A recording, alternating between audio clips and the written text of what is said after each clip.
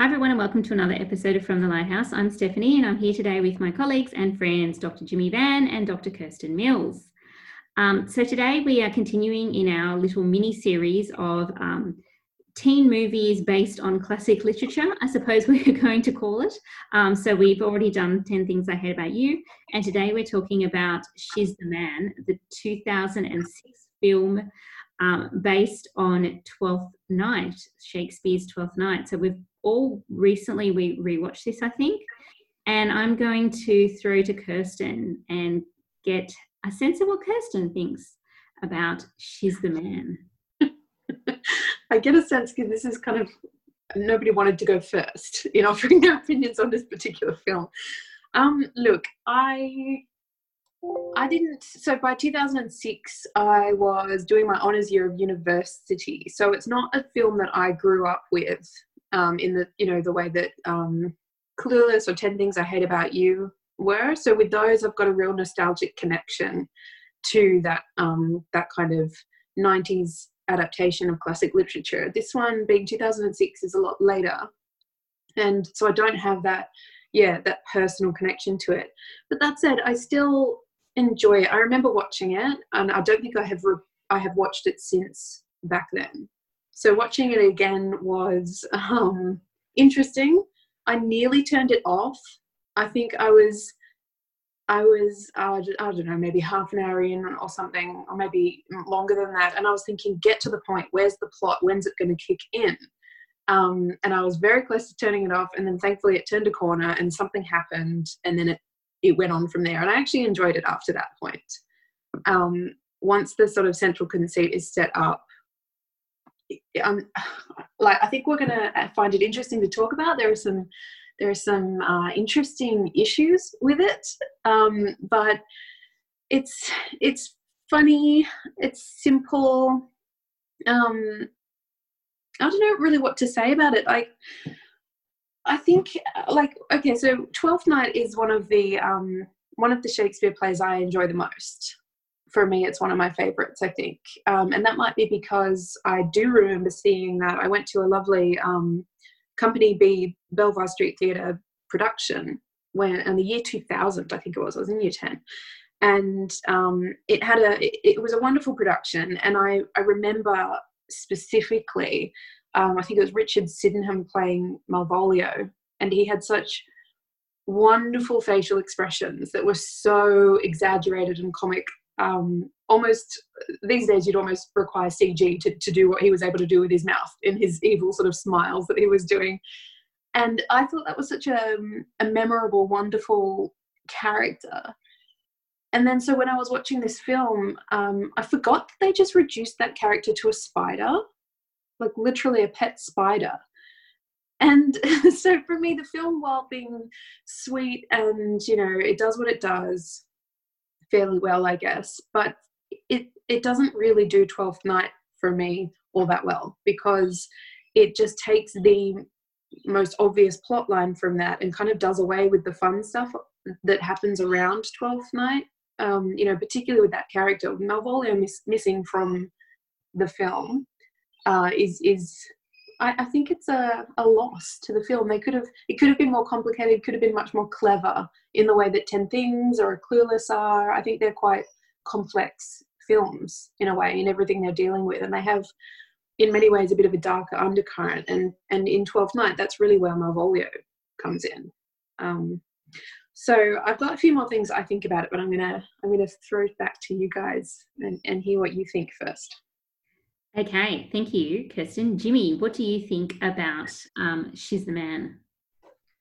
Okay, well, I think I'm a little bit more generous with it because so that my history with it was, okay, so 2006, I was going through what basically loosely described a quarter-life crisis. I had quit my job and decided that I'm just going to, wander the world, travel, and, so I saved a fair bit of money and decided I'm just going to go traveling for a bit and figure out what I want to do the rest of my life. Because, that's what you do apparently as someone of a Gen X generation. And I watched this film on the plane. So my expectations of the film itself was almost zero. I was looking for just anything to keep me entertained for that I think it was a 20-hour flight. I don't know where I was going to. It was either New York or somewhere like that. It was a very long flight, and I just thought, I just want a film to while away the hours. So I wasn't expecting anything from it. I also didn't read up about it. I also had no idea it was also based on a Shakespeare play. And like the things I had about you, it was one of those where half the film finally clicked, oh, this is an adaptation. So I wasn't expecting adaptation. So I didn't have any of those expectations going into the film. From that perspective, I actually quite enjoyed the film. I thought it was quite funny. I do have a bit of a soft spot for rom-com, so, a little bit softy from that perspective. So I thought it was actually quite entertaining. I thought it was a lot of fun.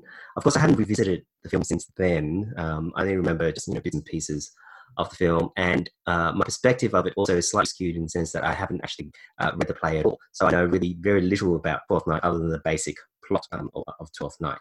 So for me, it was just quite entertaining to watch, and I thought the issues around gender was actually quite interesting, a bit dated nowadays, but still very interesting for its time as well. And I if you go into the film probably expecting a lot out of it in terms of literary adaptation, it probably can disappoint a fair number of people. But if you're just going for a bit of fun, some light comedy, nothing too heavy, then I don't think it's probably that. I don't know. I think you have to have expectations for this film in order to get something out of it. Because if you're expecting this really terrific adaptation, then yeah, it's bound to disappoint from that perspective. Yeah. Okay, so it's my turn. I hated this. I don't think I have a very faint memory of perhaps having seen it years and years ago, but I didn't have any kind of strong feelings or any kind of nostalgia about the film. Again, like Kirsten, I was older. I wasn't really into teen movies at the time. I probably didn't take it very seriously. But rewatching it, I thought it was dated in the way that 10 Things I Hate About You, which is actually older, isn't dated. I thought it was dated. I thought it wasn't funny. I didn't find any of the characters compelling. I just found it tiresome. I don't know. I felt old watching this. I was like, oh, look, all these teenagers, like I don't care. And I didn't feel that way about 10 Things I Hate About You at all. I loved that film. I just think that, I don't know, this, for me, what it does, probably similarly to Kirsten, I feel like what it does is take everything that's clever and funny and smart about Twelfth Night and just reduce it to a story about a mix-up between, like a girl who wants to play soccer and dresses up as a dude and then falls in love with another dude. That was really all it became. She's, the whole plot of She's the Man is just silly in the way that, obviously there's some, shenanigans with Twelfth Night in terms of gender, but and like silliness. But the thing with She's the Man is that there's nothing really else there. And I don't think that what it's saying about gender is particularly interesting. In fact, I think it takes a lot of the kind of gender play of Twelfth Night out by making it very kind of, I don't know, there was a kind of horror of homosexuality and homoeroticism in this film that isn't there in Twelfth Night. And, it has to be pretty conservative text when the 16th century, 17th century text is actually much more experimental in terms of the way it plays with gender. I don't know, Kirsten, you're nodding. Do you agree? Yeah, I completely agree. In some ways, so this is one of the debates around the Twelfth Night. How progressive is it? I mean, it's got this kind of carnival, kind of misrules, Saturnalian kind of fun going on, the 12th night after Christmas. So all the rules are kind of suspended, all the genders inverted, identities across. So Shakespeare loves this stuff anyway. Yeah. It crops up all over the place. I'm thinking, obviously, Midsummer Night's Dream is another one that loves that kind of frivolity. So all of this gets played with, but by the end, everything gets returned to the status quo. So women are set up to marry the men, so things like that. So there's the debate around how progressive it is, but then this film does much the same thing. I think in some ways I don't want to say progressive, but I'll acknowledge that it calls out gender norms and it kind of critiques them in a way. So obviously a big part of that is Viola critiquing femininity, because she's not a particularly feminine girl. and she's forced into this what is it, the debutante ball kind of thing, the almost like a beauty pageant type scenario by her mother, and she just doesn't want to be there. And there are some funny scenes that emerge from that when she's told, she's there chewing on this meat or something she's shoved in her mouth, and it's absolutely disgusting to watch. And someone leans over and says, "Viola, honey, chew like you have a secret." And then she gets this evil kind of grin and keeps chewing with her mouth open. So there's some funny moments, I think, of pointing out just how stupid a lot of gender norms are. I have always said that high heels make it harder for women to run away. And so when that quote came up, I was like, oh yeah, like, fair point. That's true. Kirsten, do you feel that it goes back on that at the end? Yeah. And again, like much like Twelfth Night, but in a different, I think it's more conservative. It's much more conservative than Twelfth Night, because it does kind of return everything to normal by the end. And I agree with the sort of latent homophobia that's there.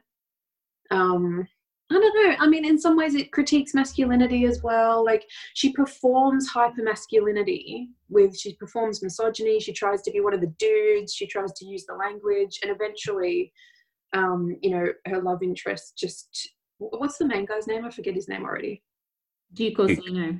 Duke. Thank you. Yeah. So he. I like the names. I like what they've done with those. But he basically says, like, what are you doing? Like, and proves that he's the sensitive new age guy or whatever. And she falls in love with him. But by the end, yeah, everything, I don't know. I just found it like we were saying, I think it's really simple. It's a really simple girl meets boy, but can't immediately be with him, and then eventually does be with him. And it's funny in many ways, but that the actual central conceit isn't very complicated. And they've made it, yeah, even far less complicated than it was in Twelfth Night, in order to become basically a Disney sort of teen movie. Yeah, I mean, I agree. I think it does radically simplify the story of Twelfth Night, so it does become, like, they're just in love. Great. And it just irritates me the way that she does end up sort of embracing the debutante kind of thing at the end. Yes, she sort of dresses sexy instead of frilly, but it posits that the heterosexual kind of relationship can only sort of come about when she has embraced femininity, instead of being the kind of girl that's into sports and doesn't want to wear dresses and so forth. So I think it sort of dilutes the kind of gender play of Twelfth Night a lot, and it doesn't really have anything really to say about gender. I mean, yes, she kind of says, okay, well, I'm not into frills and that, but there's this really kind of clunky binary between, like, the girl that's into sports versus the girl that's into frills, the dude who can be sensitive but also a soccer player. I mean, it doesn't really, I just found it had nothing to say about anything. And so you're right, it ends up just being a kind of fairly conventional love story with a bit of, Shakespeare's names throughout. And I didn't, at the end, I was like, okay, so they've gotten together. What am I supposed to take from this? For me, some of there were a couple of moments that I found both funny and rewarding, and kind of, I guess, where the movie was pointing to, and these happen on the field, appropriately enough. I find a lot of the interesting stuff happens when they're actually playing football or soccer, or whatever you want to call it. So one of them that I really like, I loved the coach in Illyria. So obviously in Twelfth Night, Illyria is sort of this, almost like this strange land that Viola appears on, after the shipwreck. It's overseas, and she arrives in this kind of weird place where she can be whoever she wants to be. And the film kind of retains that, because Illyria is this strange school, and she can go there and pretend to be whoever she wants to be, and no one knows any different. And I loved at the end this hyper-masculine coach who's got almost this kind of London criminal boss kind of vibe going on with his accent and everything, when they finally discover her identity and that she's a girl. And the other coach tries to get her banned from the field because, girls can't play in the league. it says here in the rule book, and he rips up the rule book and he says, what rule book? And then he says something like, this is Illyria and we don't discriminate based on the basis of gender. And I just thought it was so funny. You know, that was for me, that was nice, because that was kind of the whole point of what the film was getting towards. We don't want to discriminate and force people into these gender boxes. So if a girl wants to play soccer, she bloody well can, and she should be able to play against the boys. And then obviously the payoff for that is she does get to play. And then there's the one scene, and I replayed this about 10 times because it's so satisfying, the final goal, when she gets the penalty kick. You know, she kicks it in, and then obviously the practice scenario that they'd been through. So Duke heads the ball back to her, and she does that amazing like kick in the air to kick it straight into the goal. And that for me was super satisfying, because I love those kind of moments of particularly female athleticism.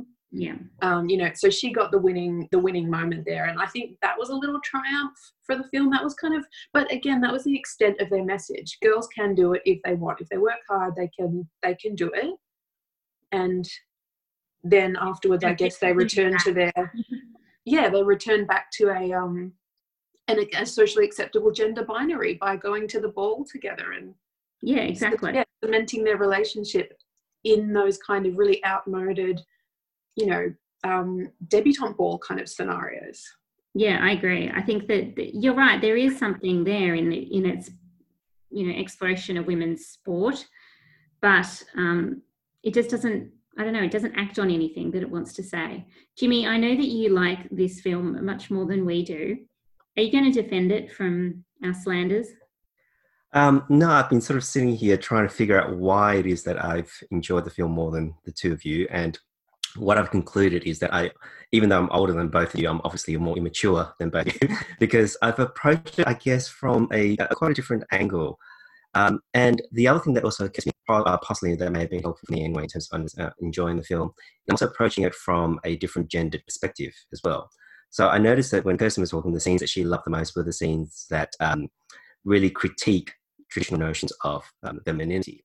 So, you know, the scene that she replayed over was, you know, a critique of that. Whereas the scene I enjoyed the most were the scenes that critique traditional notions of masculinity. And there's one scene that I do love playing over and over and over again, because I think it is, for me, it's probably the most clever scene in the entire film. And I completely agree in terms of the way that it approaches homosexuality. It does have a sort of latent homophobia about it. You know, I think there's some really interesting areas it could have gone into, you know, in terms of looking at possibly Duke's attraction to Olivia, without knowing that she was Olivia. That's an area that could have gone into that would be much more interesting and much more complex in terms of, you know, his, and from a less superficial perspective as well.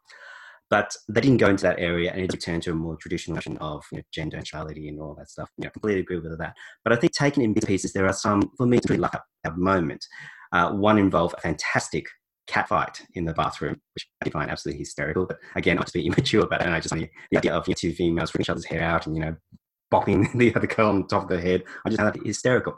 But the scene that I turn to over and over again, because I think it does a wonderful critique of masculinity, is when Olivia was trying to be accepted as a man, quote unquote. And the way that she did it was she enrolled her gay best friend to help her, and he helped her by basically having all her, you know, attractive female friends come in and pretend that they were exes of hers. And it's a wonderful scene because it shows the way that heterosexual male value sort of female sexuality as a form of currency. If you want to be accepted, you need to have a history of, you know, basically possessing, owning these beautiful women, and if you do that, you're going to be accepted. And so that critiques masculinity much more so than it does femininity in my eyes, because we see from that perspective how the women are basically playing them at the game because they know this is the case, and they're going to, you know, use it to their advantage. There is also a fantastic line which I would love to use one day, but I don't think I would ever be able to get away with it, which is in I've forgotten her name now. Sebastian's girlfriend comes in, and, you know, one of them tries to hit on her, and she's like, ew, what are you doing? She's like, you know, girls with asses like mine do not speak to boys with faces like yours. You know, so I love that kind of approach. I would pay you to say that to somebody. Well, you know, I think Kirsten could get away with something like that. You know, I can see her with the whole attitude and the hand gestures and everything. It would work beautifully. But that kind of shows also yeah, no, it's a wonderful scenario, and it also shows, I think, the kind of power that women who have possession of their sexuality can also claim for themselves. I mean, she uses it in quite a negative manner, but then you've got someone who's using it as a way to critique traditional notions of masculinity or heterosexual masculinity that suggest that it's actually quite silly and quite superficial and really nonsensical, because at the end of that, they basically said, yeah, you're accepted because, you're a badass. You've slept with all these women and they're all lusting after you. What's your secret? You must tell us so we can, do the same thing ourselves. It's very childish. It's very immature. It's you walk away from that scene having a much lower opinion of men than you do of women. So I think it's, or at least traditional notions of men. So I think from that perspective, it is quite a clever way of approaching gender. The other issues that we've already discussed, I think they are still there, and that's where the film, I think, isn't brave enough to go to those sort of levels. But for me, as I said earlier, I walked into it thinking it's a romantic comedy. I don't expect to walk out of a romantic comedy with deep notions of understandings of gender and sexuality and all that stuff. I go in there for a good time, and it entertained me. It made me laugh. There were some sappy romantic moments, which it fulfilled all the right criteria. So it's a film that does execute all those things well. There's some really bad rom-coms out there, and I wouldn't put this into those categories of really, really bad rom-coms. It's a good rom-com. It's not a great Shakespeare adaptation, because I think, when we're looking at Shakespeare, we're looking at complexities, we're looking at really, really wonderful story, and it doesn't quite go to that territory, but then I wasn't expecting that. So I think from that perspective, I was much more forgiving of it than Stephanie definitely was. Well, I just think that in the story, so say with Olivia, right, the hot chick who everybody wants, etc. So she is interested in Sebastian, or at least Viola pretending to be Sebastian, because she isn't, traditionally masculine, right? Because he faints when he, is in the science lab. He talks about his feelings. He talks about shoes and all of that. There could have been a story there that queered ideas of romance, but they just brush it off because she just falls in love with the real Sebastian. But I wonder also how much of that I wonder how much of that is the film being handicapped by the actual story itself. Where could it possibly take? But that's why. But see, that's got the advantage. I mean, I agree. Maybe that they wanted to stick to like the plot, maintaining the plot of Twelfth Night very closely. But you see, for me, the advantage of adaptation is that you can make changes. And what would have been to me a much more interesting change is making her a lesbian. Right, and just making that and having her realize through her relationship with Sebastian that actually she's not interested in men, that she's interested in women. That would have been a much more interesting contemporary adaptation, and I suspect something that would be done today if this movie was made today. I think it is a bit dated by just assuming, okay, we're going to flirt a little bit with the idea of homosexuality, but we're going to retreat very quickly from it.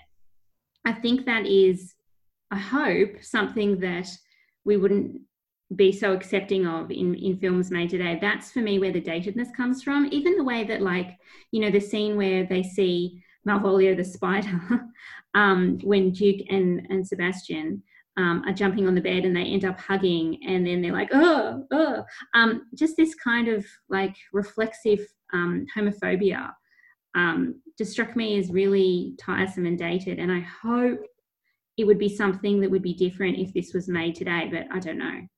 I agree with that. I think even the tired old trope of the gay best friend whose homosexuality is never explicitly mentioned or seen, but we just understand from the fact that he's a hairdresser that he's meant to be gay, and he understands both the male culture that he's rejected, so he can tutor her in how to be a guy, but he gets the feminine side, so he's one of the girls. That's such a, as accurately as it describes some people, I've got friends like that, they're wonderful, but to only have that as the only gay option in a movie, I think is very tired and it's one of the things that makes this film so dated. And there's nothing more to that character except that he's a gay stereotype. Yeah, he purely functions as a stepping stone for the female and male characters to come together. He's basically a servant of heterosexual relationships. Mm-hmm. You know, a Cinderella's. He's like a fairy godmother. He's a sassy friend, and he just comes in and is sassy and then leaves, and that's it. And I mean, he's funny. He's a funny, good character. But I mean, yeah, it's more about the kind of subtle suggestions around that. And don't get me wrong, like I did enjoy, I think like I started out not enjoying the film that much, but it was mostly because of its level of, I don't like, almost childishness. The kind of excessively silly facial expressions that Amanda Bynes was pulling the whole time was verging on like a Nickelodeon level of kid movie ridiculousness that I couldn't stomach for very much longer. And then finally, when the plot kicked in, that got toned down a lot more. And I also had to remember, okay, like a lot of Shakespeare, like Twelfth Night, one of the reasons I enjoyed that so much was the silly facial expressions that Malvolio was pulling. But so I had to kind of think about, okay, maybe it's not that annoying. I have to try and just tone down my annoyance there. And then I enjoyed the last 3/4 of the film. I actually enjoyed it, a fair bit, while also recognizing that it was fairly one-dimensional. It just did what it did. It did it fairly well. Like Jimmy's right. It's not a bad rom-com. It's a fairly good rom-com. It's enjoyable enough. Like once it gets going, I actually enjoyed it. But yeah, it could have been more, I guess. If we're discussing it as an adaptation, you know, along the likes of when you've got things like Clueless and you've got things like 10 Things I Hate About You that just manage to be layered and complex and clever, something like this, there was room for it to be more nuanced and more clever. And basically it just involves just rethinking how to adapt source material into a modern context without just chopping it straight down the middle, getting rid of the complex parts and keeping the bare bones heterosexual storyline that's made funny by a little bit of camp cross-dressing. Yeah, I mean, I agree with all those points. And I think, you know, one of the things that's always in most people's mind when they're looking at adaptations, I mean, there's two major factors. One is, you know, does it meet up to the complexities of the original text? And the second, which unfortunately is the main focus of a lot of adaptation, is it faithful to the original text? And I think fidelity, unfortunately, a lot of times handicaps a lot of adaptations. There's such a need to remain faithful to original, not necessarily the spirit, but the plot of the text, that it just completely destroys any kind of possible complexity you could look at, you know. And when you're looking at something like Shakespeare, the language is so important in terms of making it complex that when you adapt into a modern setting and you don't have that language anymore, then you lose out on all that complexities that's built into his plays. So what you end up with then is, as you guys have described, a fairly straightforward story that just has a little bit of cross-dressing thrown into it, which makes it kind of a little bit of a boring adaptation. But I was thinking back to what Steph was talking about in terms of if this was adapted today, and I'm not so sure that they would be as brave to change the Olivia character and make her into sort of, you know, discovering her lesbianism at the end, mainly because of the whole fidelity issue. Because that would then be seen as unfaithful to the original play, and the kind of criticism that would have been thrown on that would just almost, you know, hamper it completely. And I was also thinking of a, you know, well, not as recent anymore, but fairly recent adaptation, which I absolutely loathe, and that was 2013 adaptation of Romeo and Juliet. And that was just so bad because it did everything that, you know, you guys accused this one of, and then some. You know, the meeting between Romeo and Juliet is played with lush music happening in the background and these close-ups with soft filters. It made me almost want to vomit at how bad it actually was in terms of trying to show this adolescent love that was developing between these two. All it showed was, you know, superficiality. And if you take the scene out of context, there was something very pervy about it too, something, you know, quite gross about the way they were kind of going, oh. They're trying to look intense, but it's just bad acting, I think. And so that was a fairly recent adaptation. And I thought that was such a traditional, but badly traditional adaptation of Romeo and Juliet that it just does make me wonder whether more recent adaptation would have that kind of courage to do so. I think what it comes down to are the original filmmakers themselves. So I think if you have brave filmmakers who will do something really, really interesting with an adaptation, and who doesn't tend so much to being faithful to the plot of the story, but rather the spirit of the text, then you'll have something interesting happening. So one of my favorite adaptations of all time is actually Alfonso Cuarón's adaptation of Great Expectations, which a lot of people hated because they said it wasn't faithful. But I've analysed that film, because I love it so much, almost scene by scene. And one of the things I've discovered is the way that he stayed so faithful to the spirit of the story by transporting it into a contemporary setting, because you can't have that whole class thing happening today and still make it relevant. It would just seem tired and silly. So he transported it into an environment where it does make sense, into this sort of art, high culture environment where people are still, valuing those sort of ideas. And it does make sense in that setting, but that got criticized.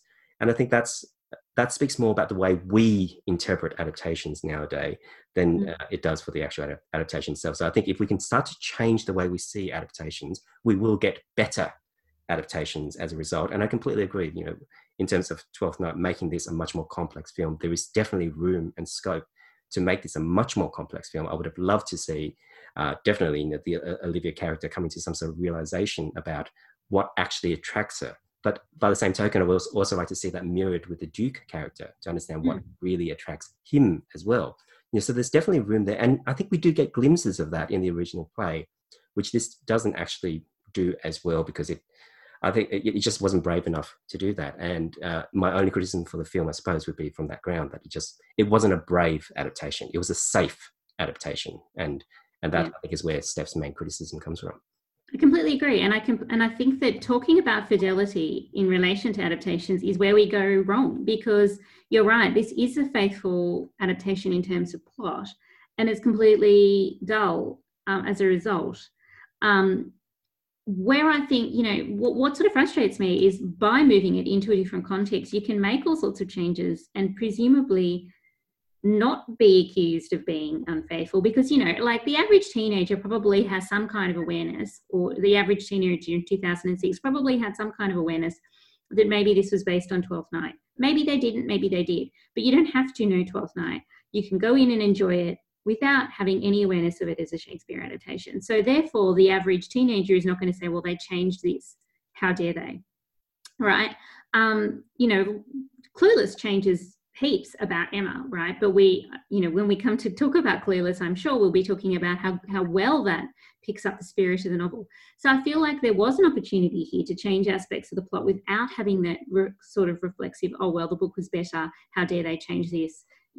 People getting the vapors about, plot changes, but they didn't. And it just, I don't know. I think the whole idea of critiquing an adaptation through the lens of fidelity just misses the point. I mean, novels and plays in this case and films are different things. And, changing the setting from 500 years ago to now is obviously going to involve some kind of reconsideration of the text as a text. So I just think if you're going to do that, go for it. Change things, like be bold, be adventurous, do more interesting things, try and be true to the spirit. But Shakespeare is great because he does take risks. He's adventurous. He is boundary pushing. He's complex.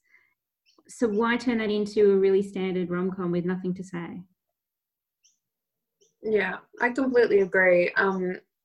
Fidelity is just such an unuseful way to think about adaptation. What's the point of adaptation if you're going to be completely faithful? Read the book. Yeah, exactly. Just go to the original text. I think the best adaptations are the ones that, and we can apply this even to sometimes to translation. I remember when we teach things like Beowulf, I really enjoy teaching the Seamus Heaney translation of the poem, which is not the most accurate in terms of its word selections, but I would argue that it is a better translation because it captures the spirit, like Jimmy was saying, of the original. Like it has that sense of the poetry, the rhythm, the feel, which are really important in conveying some of those central themes and ideas. And I would argue the same for the Shakespeare text. So something like Twelfth Night is highly dependent on the mood it creates, and the kind of tensions that happen between characters. And I think when you just strip a basic plot, so, you know, girl changes gender, meets boy, accidentally falls in love,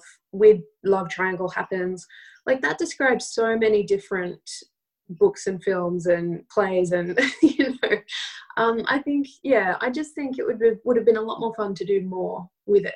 But that said, like I said, I did enjoy it for what it was. Like the simple part it takes, it does fairly well. But yeah, there was room for more fun. I think we might leave it there. I feel a bit bad about jumping so hard on this movie. There are kind of enjoyable things about it, but I probably wouldn't watch it again. And I think it's having seen most of the films that we're going to talk about in this series, I think it's the least successful. But anyway, thanks guys for coming and chatting virtually with me about She's the Man. So thanks, Jimmy. Thanks, Kirsten. Pleasure as always. Pleasure. Thanks for having us. That's okay. And we will be back soon to talk about more classic texts transformed into teen movies. I think next we might have to do Clueless as a kind of, way of getting back into the groove of these things. A palate cleanser. Yeah, definitely a palate cleanser. All right, thanks guys. See you in 2 weeks. If you could rate and review us on Apple Podcasts, that would be great. Or if you could drop us a line at fromthelighthouse.org, or get in touch with us on Twitter at MQ English.